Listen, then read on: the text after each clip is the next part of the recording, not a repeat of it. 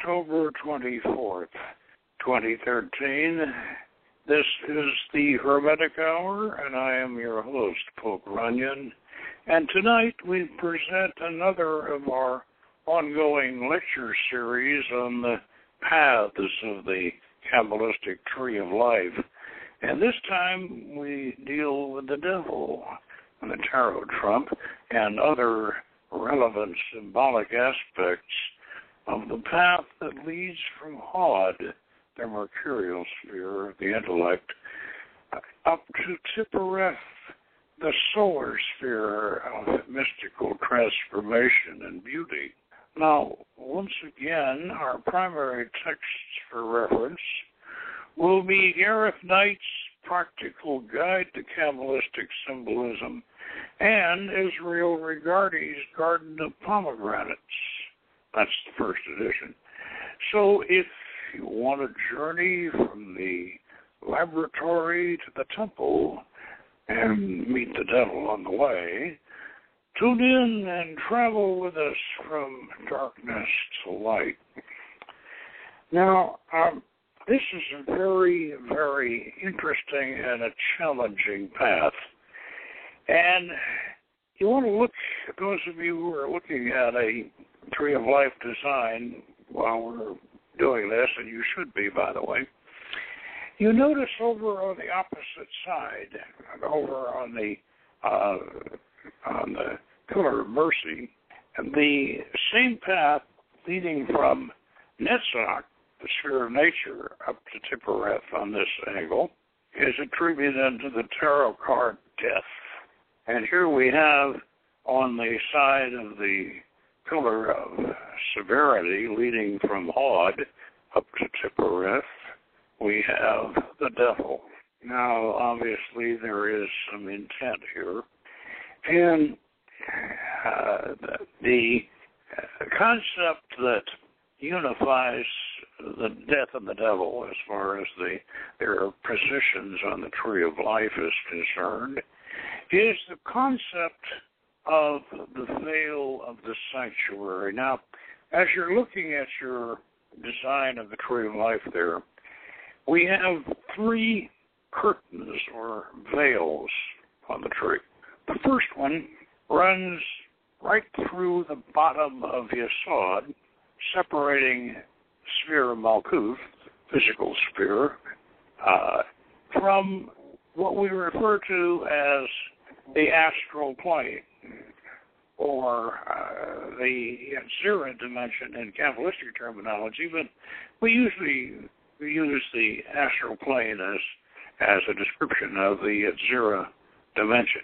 Now, this curtain or veil runs right across the bottom of Yesod, because Yesod, the sphere of the moon, right in the center, on the middle pillar, is the first of the spheres above Malkuth, and it's where the astral plane begins. Now, that's the first veil. But then, above that, and on either side, we have the spheres of Hod, the Mercurial Sphere, sphere of the intellect, the sphere of science and rational thoughts, and the sphere of the plottings and the plannings and of the human race. And then over on the other side, on the Pillar of Mercy, we have Netzach, which is the sphere of nature and the sphere of natural harmony and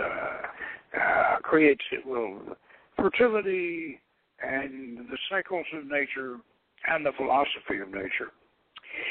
So this is two balancing spheres here. We might refer to Hod almost as the sphere of the conscious, and then perhaps Netzach is the sphere of the unconscious. That's an oversimplification, but it gives you an idea of what the differences here are.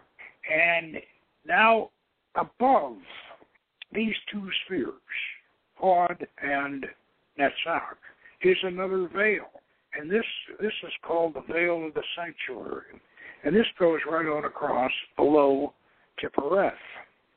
Now, Tiphareth is right in the center of the tree, and it's usually in the minutum mundum, which is the combination color scale that we use. It's usually shown as gold or yellow color, and Hod is orange, and Netzach's green. Now, the reason why we have this veil of the sanctuary running right below Tiphareth, over Hod and over Netzach, right, is because Tiphareth is the sphere of the sun, is the sphere of transformation. This is really a point of, well, you might say, lesser enlightenment. This is the beginning. Tiphareth is the beginning of enlightenment. It's the sphere of sacrifice. It's the sphere of transformation. It's the sphere, if you were Christian, you would place Jesus in Tiphareth. If you were if you're using the Canaanite pantheon like we do, you place Baal, who is the green man, and you place Mot, his brother, who is the grim reaper. You place both of them in Tiphareth. Tiphareth is all of the various mythological versions of the dying and reborn God. Now, Osiris ought to go there, actually, if you're using the Egyptian pantheon, but the Golden Dawn had some different symbolism that they used, and so we won't try to dispute that.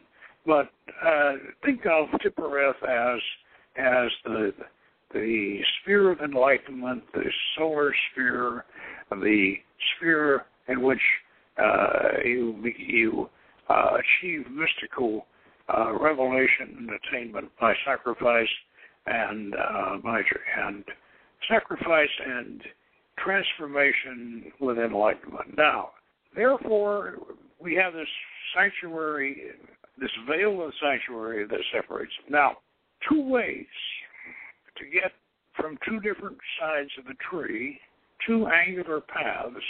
Over here on from Hod, where we're going to explore tonight, we have the 26th path, and that is attributed to the letter Ayin, which is in Phoenician, by the way. The letter Ayin is a circle, and this is even more apropos because Ayin means the eye.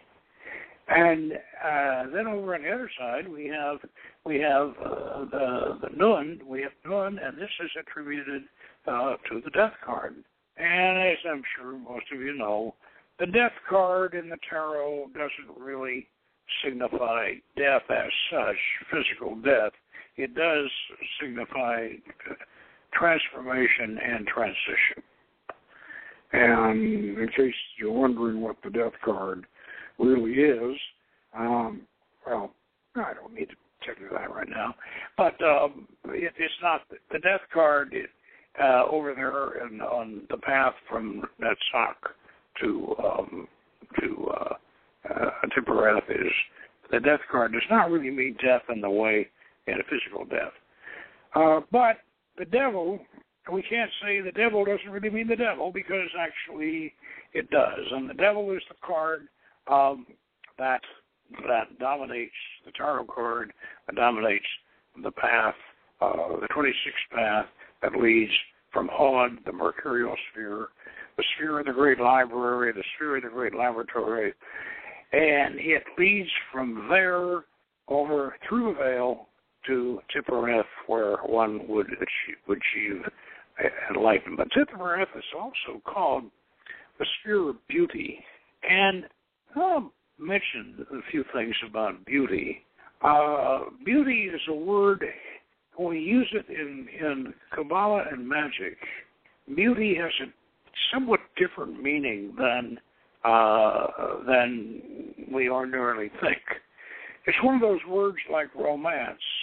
The popular meaning of romance is associated with a couple of high school kids, looking at the moon out at Lover's Lane. But that's not the true, deeper meaning of romance and the meaning of romantic.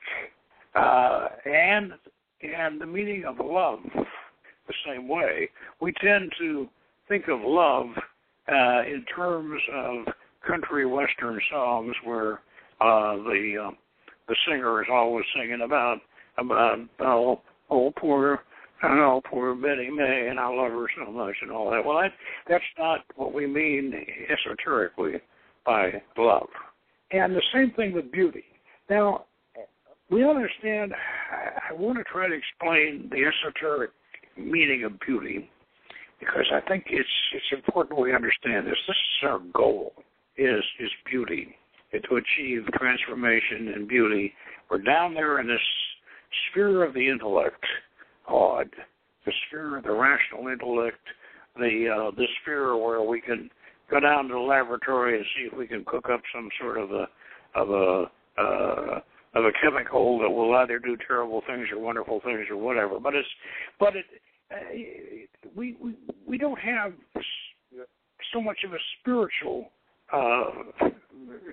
mission in the Hod as we do a mission of science and intellect and progress and all of these conscious things that humankind seems to want to do. And I might mention here that there's a very clear aspect of the masculine in this Hodian process. And we might say that it has almost a devilish quality to it because there's a masculine characteristic of creativity. And creativity doesn't necessarily have to be good. And it doesn't necessarily have to help anybody, and it doesn't necessarily have to make the world a better place. In fact, some of the creative efforts in design and engineering and all have brought us some pretty horrible things. And you might say that for all of our comforts that the Industrial Revolution has given us, it hasn't made us any happier, and frankly, the pollution and the depletion of resources and the pollution of the planet more than make up on the dark side for whatever we've gained from this. Plus, the more we improve quality of life, the more people we breed all over the world, and where now the human race itself are almost in the category of a pest. We've reached proportions. If you look at this, if you look down on the planet as if you were a super intelligent life form from another world studying us, you would see the human race almost as a pestilence. I know that, but that's part of this masculine mercurial quality that goes beyond the rational. Even though it claims to be rational, it is rooted in the rational process. But in matter of fact, it really isn't that moral, and it isn't that ethical, and it certainly isn't that spiritual. Now, I may sound, I know those of you who know me, you know I'm not a feminist, and I'm neither a Republican or a Democrat, and I'm neither a liberal or a conservative.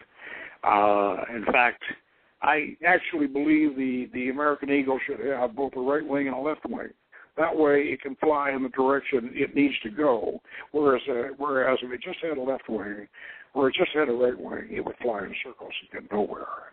So this is not a political message that I'm giving. This is something about human nature here that you need to know. So this is Hod. Hod is this Mercurial Sphere. And it's interesting that the planet Mercury, the planet Mercury is a pretty good planetary analogy for this because Mercury is hotter than blazes and it doesn't rotate. So one side of Mercury is freezing cold, the other side of Mercury is blazing hot, and maybe there is a little twilight zone in the middle, only a few miles wide, that if you can't breathe on Mercury anyway, but that might be tolerable if you could stand it, and that's it. So it's extremes. There is no blending. There's no balance. There's this. It's either freezing cold or blazing hot. There's nothing in between. And that also can describe some of the processes of engineering and science and whatever that occur or arise out of the Hodian situation. Now, that's where we start from, to go up this path of the devil, through this veil of the sanctuary, to reach the sphere of transformation, of sacrifice, of beauty, of mystical and spiritual attainment. All right, I said I was going to talk about beauty. Now, beauty is, number one, our appreciation of the universe, which goes beyond the beautiful starry sky at night. It goes beyond the mountains and the rivers and the forest and all that. All of that is all certainly beautiful. It is appreciation of the beauty, and this appreciation, and the more awe-inspired we are by this, the closer we are to God. Because in Hermetic philosophy, we are the eyes of God. We all have an identically fashioned spark of the Supreme Being in us. And we are the eyes, we're the hands, we're the multi-billion fingers of God. And this makes us unique on this planet.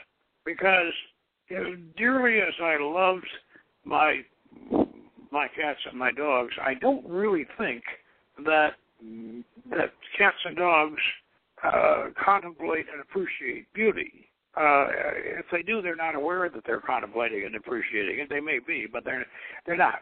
A cat is just as happy in a house that's painted in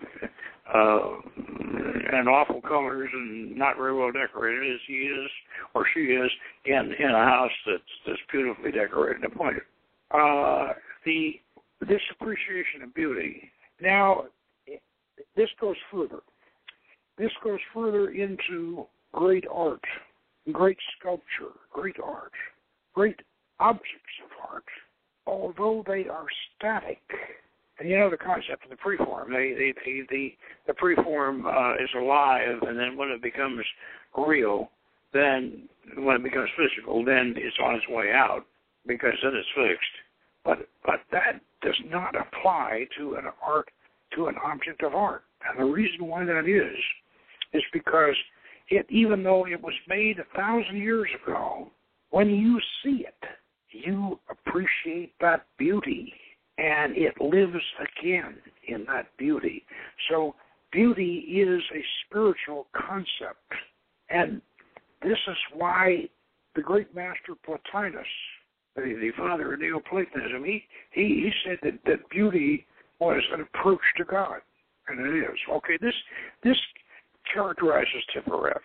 And the reason why I spent a little time on beauty here is to give you that concept. Now, the path that we're going to take from this one might say is godless scientific laboratory, library in Hod, where the boys are doing all of their evil science, and they're generating corn with scorpion venom, so the corn will cut off the insects and all this awful stuff they do, and that's in Hod. And we're going to take this path, number 26, up to Tiphareth, and this path is attributed to Ayin, the letter Ayin. And what I'm going to do here is I'm going to read you Regardie's section on this from the Garden of Pomegranates, which is rather short, But we'll just read this so you get all the symbolism that Regardie indicates. And he says, Ayin, pronounced Ayin with a slight nasal twang, which means the eye, referring to the eye of Shiva, said to be atrophied into the pineal gland. Astrologically, it is Capricorn, the mountain goat, leaping forwards and upwards boldly without fear, and yet remaining close to the hilltops. Its symbols are both the Ani and the Lingam, and its gods are emblematic of the creative forces of nature. Chem is the Egyptian creative principle, almost always shown with the head of a lustful goat. Priapus is the Greek god, insofar as he was the god of sexual fecundity and fruitfulness.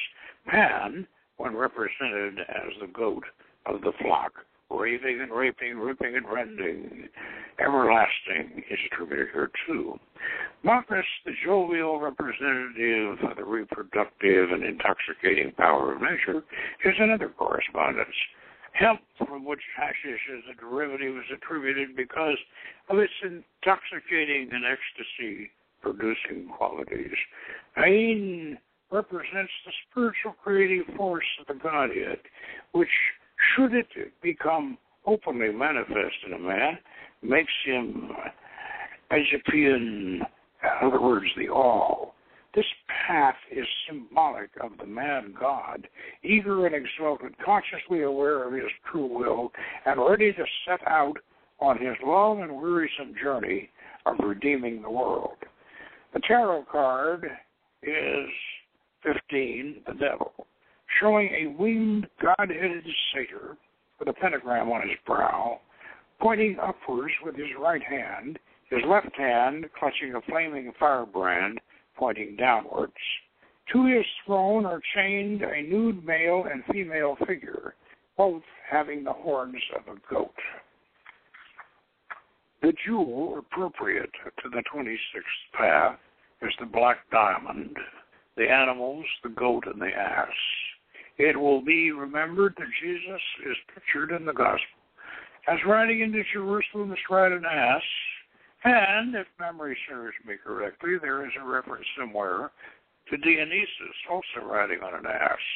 The title is The Renovating Intelligence. The perfume is musk, and the odor is black. So that's the basic symbolism of the path. Let me say right now that, of course, Gareth Knight, in his practical guide to Qabalistic Symbolism, which we've been using in these lectures, he has a more lengthy section on this, in which he cites Eliphas Levi and various others. But in this particular case, I think a superior rendition of the symbolism of this path is to be found in a book by my friend John Michael Greer called Paths of Wisdom.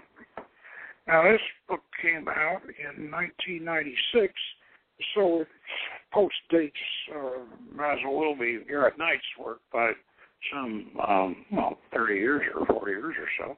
Very, very nice book, and I heartily recommend it. It's called Paths of Wisdom, and it has descriptions of the spheres and the paths. It's sort of like a combination of Dion Fortune's mystical Kabbalah and Regardie's Garden of Pomegranates, except his descriptions of the paths and the spheres are much more extensive. They're about the same length and treatment as Basil will be, but I think in this case, at least, in this path, I think John Michael Greer's exposition is superior.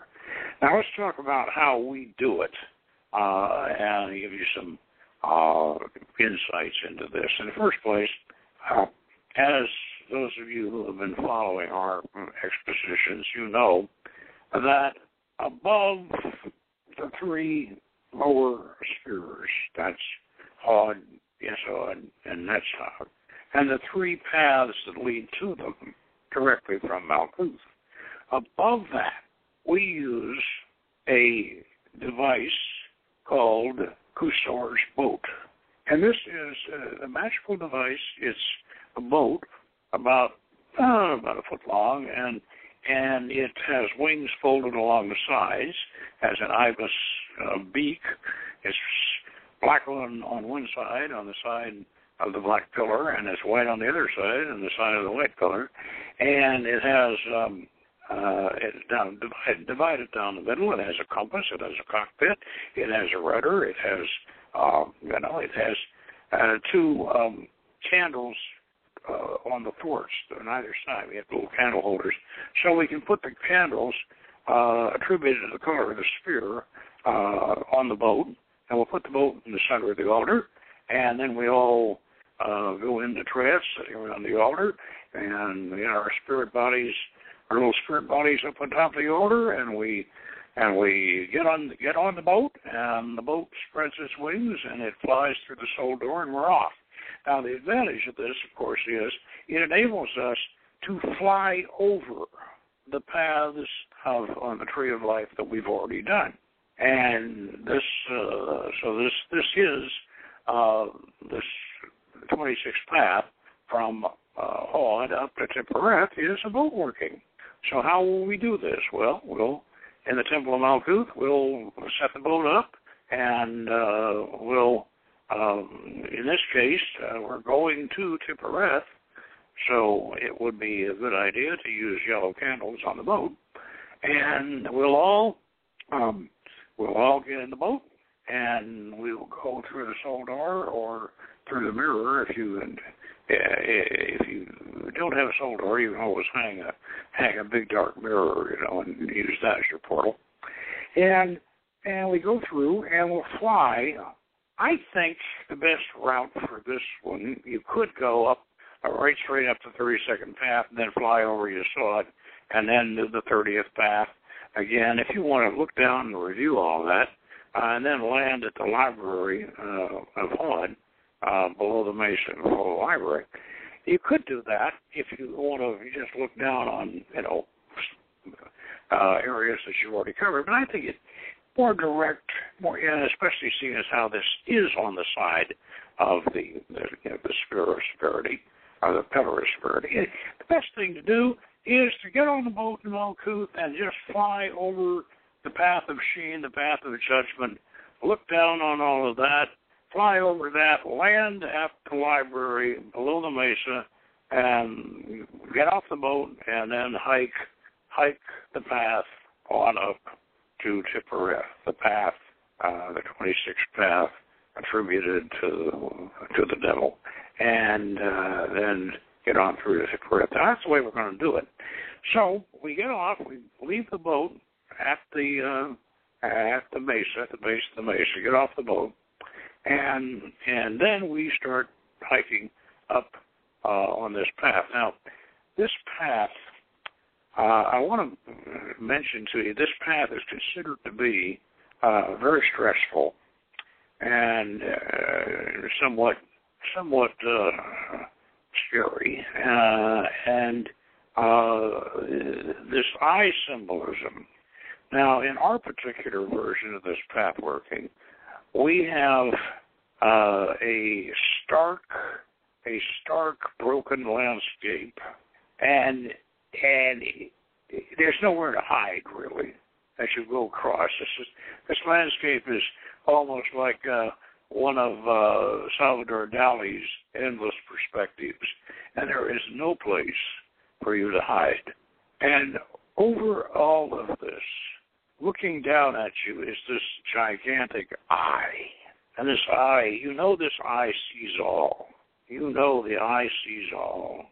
And it sees, and you suspect that it's the eye of God, but you're not really sure whether it's the eye of God or whether it's the eye of the devil. You don't know.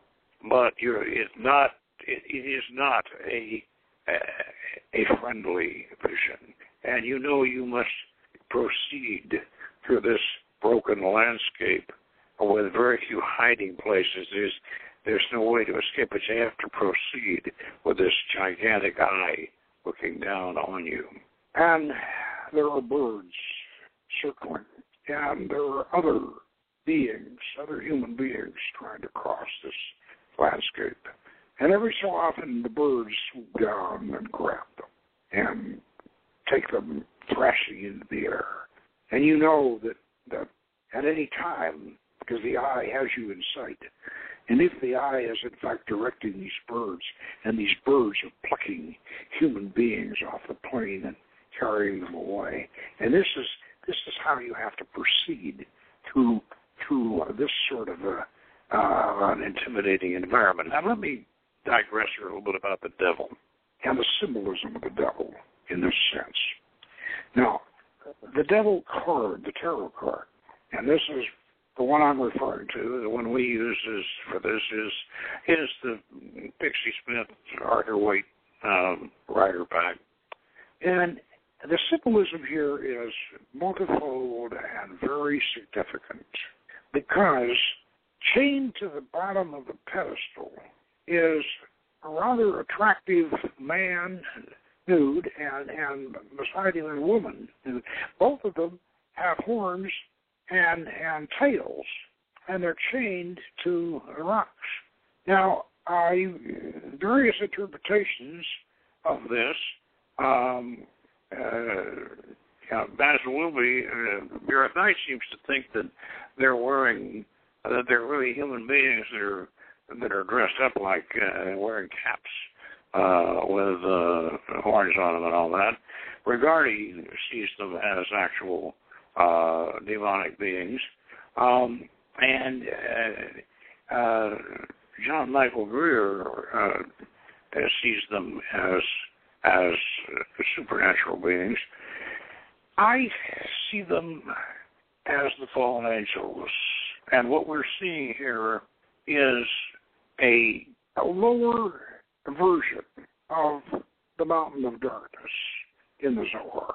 Now, what they did in the Zohar, which, as you may know, was written down in the Middle Ages in 1200, in the 12th century, 1360, something like that.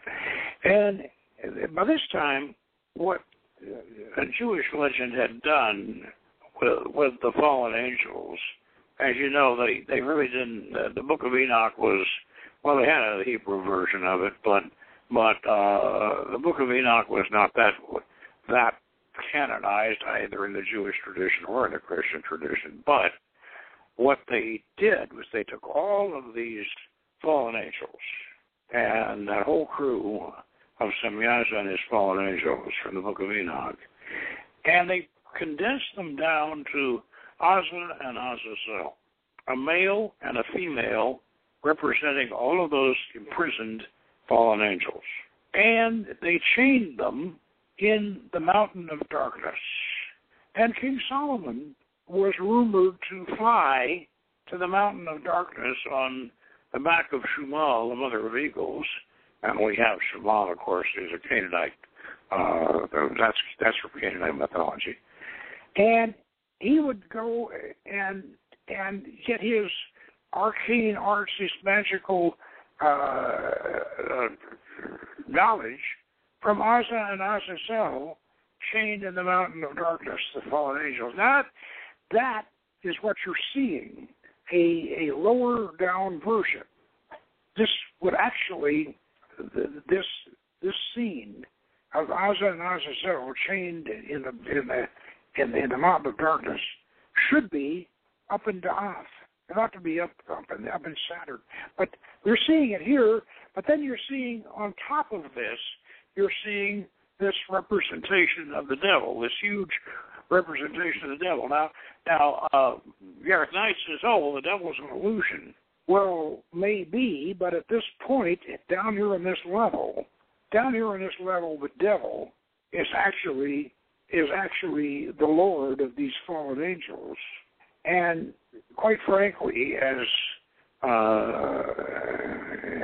a higher level in all of this symbolism, we have to realize that we are the fallen angels. Azza and Azazel represent us, and these two figures here in this chained to this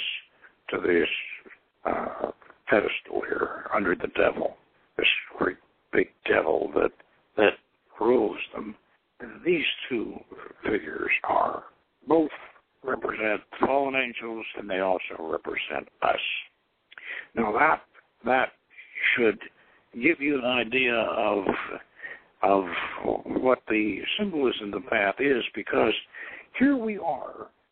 The fallen angels, by the way, they fell. The reason why the fallen angels fell is that they wanted to enjoy the physical.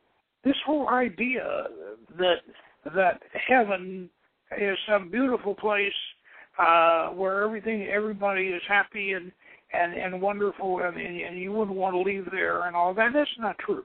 It can't be true, because otherwise, why would we be here enjoying life? Those of us that do, and there's a lot of us who do. This whole concept of heaven being the spiritual realm being infinitely preferred to life on earth. This is for people who don't enjoy life, and there's a lot of people who don't. But the truth of the matter is that life, physical life, is desirable. And these angels in heaven, these fallen angels, they wanted physical life. They wanted to mate with the daughters of men and all that. Of course, that's an allegory. Actually, that's not. You can't have angels mating with people, but you certainly can have angels entering human form and enjoying it. Now, if you think that sounds sort of heretical, well, think about this. Malkuth is considered the kingdom. Yes, Malkuth is most next to Kether on top, and Malkuth on the bottom. Malkuth's the most important sphere in all Kabbalah. Here, in the physical world, this is where it's done. This is where we do it. This is the plane of demonstration. This is where it gets done. And then when you're dead, you can hang around and think about what you didn't do, and think about what you might want to do better next time, and all of that. But when it comes to doing something, really doing something, you're going to come back again and do it. And you say, oh, well, that's not what we have to have. We're going to heaven, and we're going to, well, yeah, sure, you go to heaven for a while. All right, I don't mind that. But here's where it gets done. Here or on some other planet or some other physical plane or whatever, yeah. So the idea of these fallen angels, they're imprisoned in matter. Now, this means that we are, on the one hand, evolving toward the spiritual and aspiring toward the spiritual. On the other hand, we are bound and we are, in a sense, devolving into the physical. And the trick is to walk this razor's edge between the two. To walk the razor's edge between the two, to where you aspire for the spiritual, you love the spiritual, but at the same time, you master and enjoy and prosper in the physical. And that is a very, very hard balance to achieve, because human beings, being what they are, they seem to want to go to either one side or the other. And this is, I may say, one of the reasons why we have this checkerboard pattern on the floor of Masonic lodges. Is the black and white squares. The trick in this game is to end up standing on a white square, but it's still, the black squares are just as important. And as we said one time, I think Maestro Alain Duquette said from the top of Mount Shasta, he said, beyond the light you may discover darkness, or beyond the darkness you may find the light. You can't have one without the other. The choice must always be yours. This is the razor's edge the magician walks. And because, on the one hand, he craves and desires and is inspired by the spiritual, and yet he enjoys and he is challenged by, and he realizes the importance of his life in the physical. And so this is the challenge of this path. And when you finally manage to get through this ground, this horrible wasteland where under the great eye, and the way you get through it is by your skill and your sagacity in avoiding the birds that are going to steal your soul if you are involved in either one extreme or the other. You have to find that middle way, and that's the real secret of this particular path. Now, I'd like to, as I say, read here in John Michael Greer's book. Let's get all of the data on the path here that he has laid out. He has laid out like same ways that Neon Fortune did with the mystical Kabbalah. Letter of the path is Ayin, the eye. Name of God is Adonai. Astrological correspondence, Capricorn, the fish goat. And the trump is 15, the devil. Esoteric title, Lord of the gates of matter, child of the forces of time. The path text, the 26th path, is called the renovating intelligence because the Holy God renews it all and the changing things which are renewed by the creation of the world. The mythological principle, meeting with the powers of life. The experiences of the path, wild and desolate landscapes, storms and other expressions of forces of nature, submergence of human consciousness in the animal self. Entities on the path, wild animals, feral humans, half-human creatures, satyrs, and other wilderness spirits, like our birds. Magical image, an arch of deep indigo color, bearing the letter Ayin in brilliant white on its keystone. The door of the arch bears the image of the tarot trip. Colors, Absolute indigo in Bria, black in Yetzirah, blue-black in Ashia, cold dark gray during black. Now let me talk a little bit about Capricorn and Saturn. Okay, now this is also very much part of this path, although it is a presage of something a great deal higher. Capricorn, the fish goat, was referred to in the initiatic code as the gate of the gods. Now, in the ancient initiatic code, souls came down the Milky Way through Cancer, and then when they died, the souls went back up through Capricorn, the gate of the gods. And the gate of the gods is of course, Capricorn is attributed to Saturn, and here again, Saturn is, at least the way we have conceived it, he is the furthest planet out. Well, that's where your Kabbalah, the furthest planet out that the Kabbalists were aware of. It therefore became the center point of the cube of space and the beginning of the physical universe. Now, if you're attributing Capricorn to Saturn, it means the gate of the gods should be also related to the sphere of Da'ath, if Saturn is in fact the sphere of Da'ath, which we say it is. And therefore, Capricorn and Saturn represent this transition into the higher realms. That, of course, is replicated in the idea of death, which is the other path, of course, on the other side. But still, it's here again attributed, in a sense, to the devil, and another one of these transitions, one of these very, very ancient and advanced transitional images. Now we make it finally to Tiphareth. We finally get to Tiphareth. And Tiphareth, as we said, was the sphere of the solar sphere, the sphere of beauty, the sphere of transformation, the sphere of enlightenment. And in our particular system, we equate Tiphareth with a huge pyramid. And we have this huge pyramid, and on top of the pyramid is a great crystal. And inside the pyramid, in a great chamber inside the pyramid, we have the god Baal on his throne, and then we have beside him we have his brother Mot, the god of the Grim Reaper, god of death.